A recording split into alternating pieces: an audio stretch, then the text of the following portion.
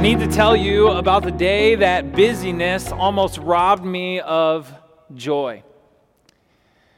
I've developed a bit of a routine this year. Wednesdays is coffee day. After I enjoy chapel here at the Academy in the morning, then after that, I head out and go to the coffee shop. I enjoy some drip, some pour over, espresso, and then I try to knock out a lot of work as I'm enjoying the coffee shop atmosphere. And so if you are finding yourself, it's great to be there. It's great for me trying to meet people in community that way as well. And so yes, if you have to make your caffeine pit stop between 9:30 and 11:30 a.m. on a Wednesday morning, more than likely you will see me sitting there at Being here in Siena. But this story isn't about my caffeine addiction. It's really about what happened after that, this past Wednesday. So very often when I come back to campus after being out of the coffee shop and I get back to the office, as I'm walking into the building, I notice that there are several of the Academy's middle school students, 6th, 7th, and 8th graders, playing basketball out on the outdoor basketball hoop. And almost always there's a thought that pops into my head and says, I should go over there and play. But immediately after that thought, there's another thought that pops into my head. I'm too busy. Whatever it is that day, whatever's pressing on my agenda that week, whatever has me busy, I know if I go and I play, just interact, connect with those kids in a different way, help build some relationships in a different environment than they normally see me, not in the classroom, not in my office, but in a different way. But if I do that, then I won't have time to study or call or write or prepare or whatever is most pressing on my agenda that day. But this past Wednesday was different.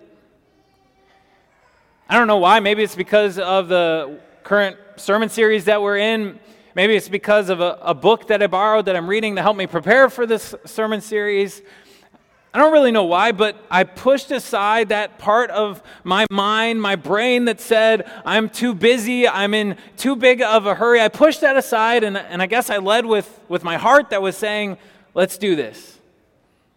I set my work down, I went outside, I played basketball with the middle school kids.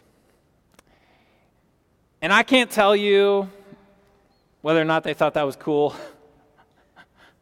I can't tell you what it meant to them. I can't tell you, how important it was for them. I think they had fun. I think they enjoyed it. It looked like they were excited that I played with them, but I don't know. But I can tell you what it meant for me. Because I enjoyed it. And it gave me fuel and energy for the rest of my day that my coffee had failed to deliver. And yes, my shirt and tie were pretty sweaty and gross afterwards. But that was actually a form of rest for me.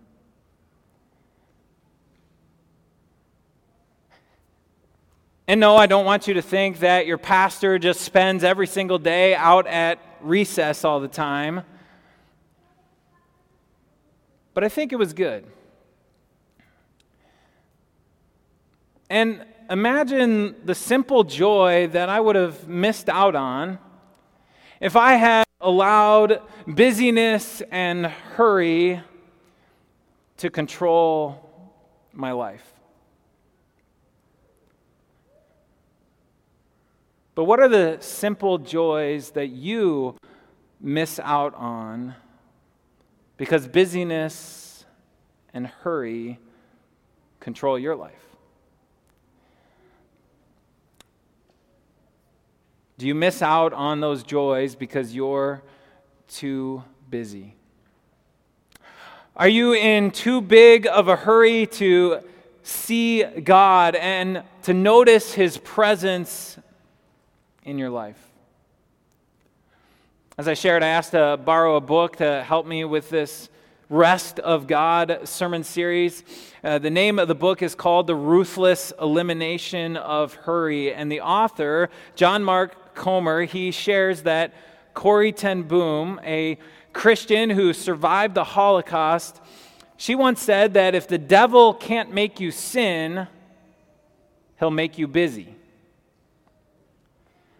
He also quotes this psychologist, Carl Jung, who said, "Hurry is not of the devil, hurry is the devil." Is hurry a part of your experience? Do you ever find yourself in a rush? A rush to get out the door, a rush to get the next thing checked off your checklist so you can get through all of the things that you have planned for yourself on that day. A rush to get the next project completed. That rush that makes you annoyed and aggravated when you got to sit at the red stoplight. That rush when you're following Google or Siri's directions so that you can get to your destination as quickly as you possibly can. Are you too busy to stop? Too busy to relax? Too busy to slow down? What's your go-to response when somebody asks you that question, "How are you doing?" Good, but busy. How's your week been? Busy. I reflected this last couple of weeks as several different people were asking me how my Christmas was. Do you know my answer? Busy. And the world that we live in, it just creates a hurried pace to our life. This busy schedule that we all find ourselves in. But I want to ask you, is this busyness, is this hurry, is it good? And I don't want you to think whether it's good for your productivity, whether it's good for your career, whether it's good for your family. Not yet, anyway. We'll get to that. Not even if it's good for the mission of the church and Jesus' mission on earth, but I want you to ask, is all this busyness and all this hurry, is it good for your soul?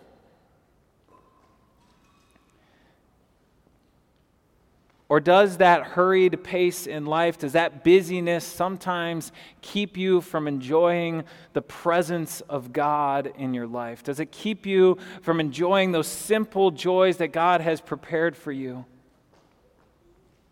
Technology, the modern conveniences that we have, those things that we enjoy, they have made speed the norm in our world and in our lives. And slow is seldom seen as a positive. But maybe our souls need slow. Maybe they need to stop sometimes, to find what's missing. If I asked any of you if you wanted to enjoy the presence of God in your life, I think you would shout out with a resounding yes. So today, I invite you to stop, to slow down, relax, eliminate hurry, and find the rest that God offers, to experience His presence and the joy in the things that He has created for us. And so Psalm 46, verse 10, it gives us this incredible piece of advice. In fact, God Himself, He literally says to you, be still. God says, slow down. Relax. Let those hands of yours that are trying to hold up your world, trying to accomplish everything that you want to accomplish, he says, let them fall to your side. In fact, the same word, it's used in other contexts for weakness or feebleness. And now God, he isn't commanding you here to be weak or to be feeble, but maybe sometimes it's important for us to surrender. To let go of everything that we try to control, all the outcomes that we're trying to fix. Maybe sometimes it's important for us to just be still. And as cliche as this is going to sound, to just be in the moment. To be in that moment focused on what's right in front of you, the people that are right in front of you, the gifts of God that are right in front of you, His own grace in each moment. And this also is part of Sabbath, this rest that God has for us. Be still and know that I am God. God wants us to know and to trust in His authority, His rule, His reign, so that you can be still. Stillness comes into your life when you are able to recognize that you are completely safe and secure in what Jesus has done for you and His incredible forgiveness. It's building on that foundation that we laid last week, that you recognize that you don't need to earn God's grace and God's favor, but you already have it. And so you can be still. You know that He wants to provide good for you in your life. He wants you to enjoy. And so it's God's grace in Jesus that allows you to be still. You know what's really interesting? If you were to read the rest of Psalm 46, if you were to open up your Bible right now and you were to look at all the verses that surround this one where God tells us to be still, you would find this language of war and battles. You would hear about bows being broken and shattered spears.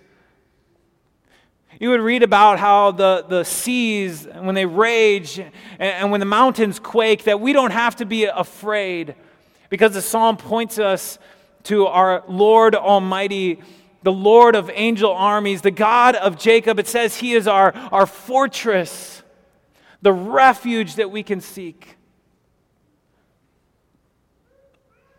And I think for some of us, that makes it easier. That makes it easier to be still. You know, when the hurricane threatens, it threatens your home, it threatens to cut off the power and your access to clean water, and maybe even threatens your own life itself. When you find yourself in trouble, sickness and disease, they strike your body. You feel the aches and the pains of aging. You feel the weakness of the bodies that we have here in this world.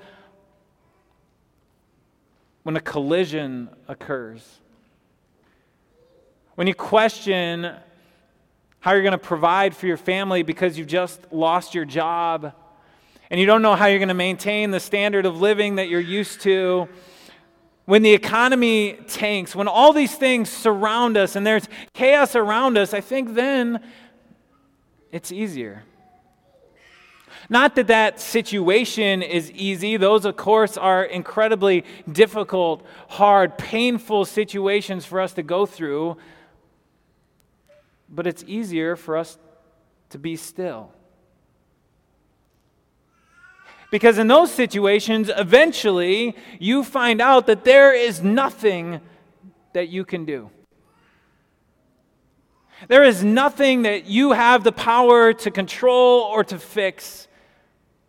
And so we're forced into this stillness. We're forced to rely on God and trust in His power, trust that He's going to be at work in that situation. And we have the wonderful, incredible promises of our God through Jesus that He will. That He will work all things out for our good, that He will be present. And we trust in His power. And so in Jesus Christ, then we know I am God's dear child. He will never leave me. And as He strengthens you, you know that He is God. And we come out of those kinds of situations when you've walked through the trial and the fire. How often don't you come out and you say, man, I could really see the hand of God at work in that situation. I could feel God's presence even in all of the pain, even in all of the suffering that I went through. But I knew God was with me. But what happens when no hurricane threatens? When you're healthy and you're strong and your career is going well and you are enjoying it and you thrive on it, and sure, you're working long hours and you talk about how you need more time in the week and everything else, but you love it because you're achieving and you're successful. What about those moments? When your whole system of life, it just seems to be flowing. Might it be that in that climate, in that experience, then it's harder for us to be still? It's harder for us to stop and to allow God to be exalted in our life? Is it harder then to seek out that Sabbath rest, to find that place of quiet and just be? Because there's too much that you need to do, too much good that's going on in your life? But what would happen if you stopped to see what was missing? If you took the time to be still, and if you trusted God even to be God in and over every single moment of your life? What would you discover if you recognize that God, He actually wants you to live out the experience that's described in Psalm 23? That your Savior Jesus, He desires to lead you by quiet waters. That He desires to allow you to lie down and rest in green pastures. To rest knowing that your good shepherd is watching over you the whole time. That He wants to guide you at His pace. That He wants to prepare a banquet of His goodness to lay before you so that you can enjoy it. And I want you to think about that language, what I shared with the children this morning. God wants to prepare this table, lay this banquet before us. When you're in a hurry, you scarf down your sandwich because you only got 5 minutes to eat and then you got to be on to the next thing. What happens? You don't taste it. You don't enjoy it. You know, when you're younger, or maybe still now, and you got the peas or the broccoli or the Brussels sprouts on your plate, what do if you don't like the taste? You shovel those things in your mouth and chew them up as fast as you can and swallow as hard as you can. Get it done, over with as quickly as possible because you don't have to taste it then. But what happens when you have that perfectly seasoned, perfectly seared filet mignon on your plate? How do you eat that? slowly cut one piece at a time. And as you put it in your mouth, you're not chomping that thing down. You are slowly chewing, savoring all of the flavors. You're letting it marinate in your mouth so that you can enjoy every piece of that steak. God tells you He wants you to taste and see that He is good. God wants you, He invites you to savor His goodness, to savor the blessings that He has prepared before you in your life. Don't rush by it. Are you so busy scarfing down this life that you haven't savored the Lord's goodness? No, God invites you in that psalm, He invites you to have your soul restored. Soul restoration takes time. It takes that time to be with God and in His Word. God invites you to trust that when He shepherds you, you lack nothing. So you don't have to work so hard. You don't have to push so hard. You don't have to be so busy and in such a hurry. But you can practice Sabbath rest because you know who God is when you are still. So I promised you practical things. And so here's my encouragement, here's my challenge for you this week. As you look ahead at the next week, to carve out some time to spend unhurried time to be present. To be present with God and His Word. To take time out of your day, out of your week, in personal prayer and devotion.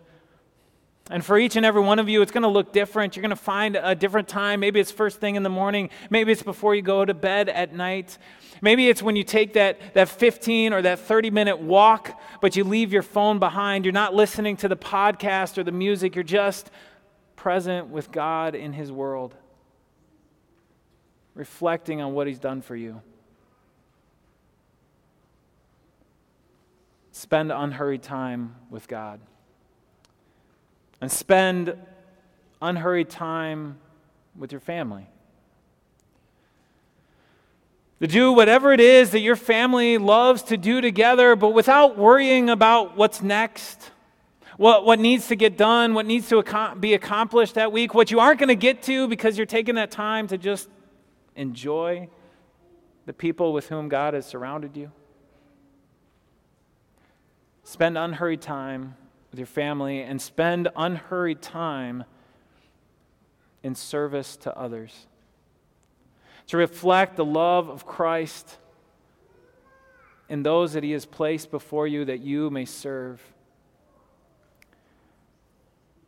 In the foreword to that book, The Ruthless Elimination of Hurry, John Ortberg, he introduces the book and he writes this. He says, "So in these pages lies the great invitation.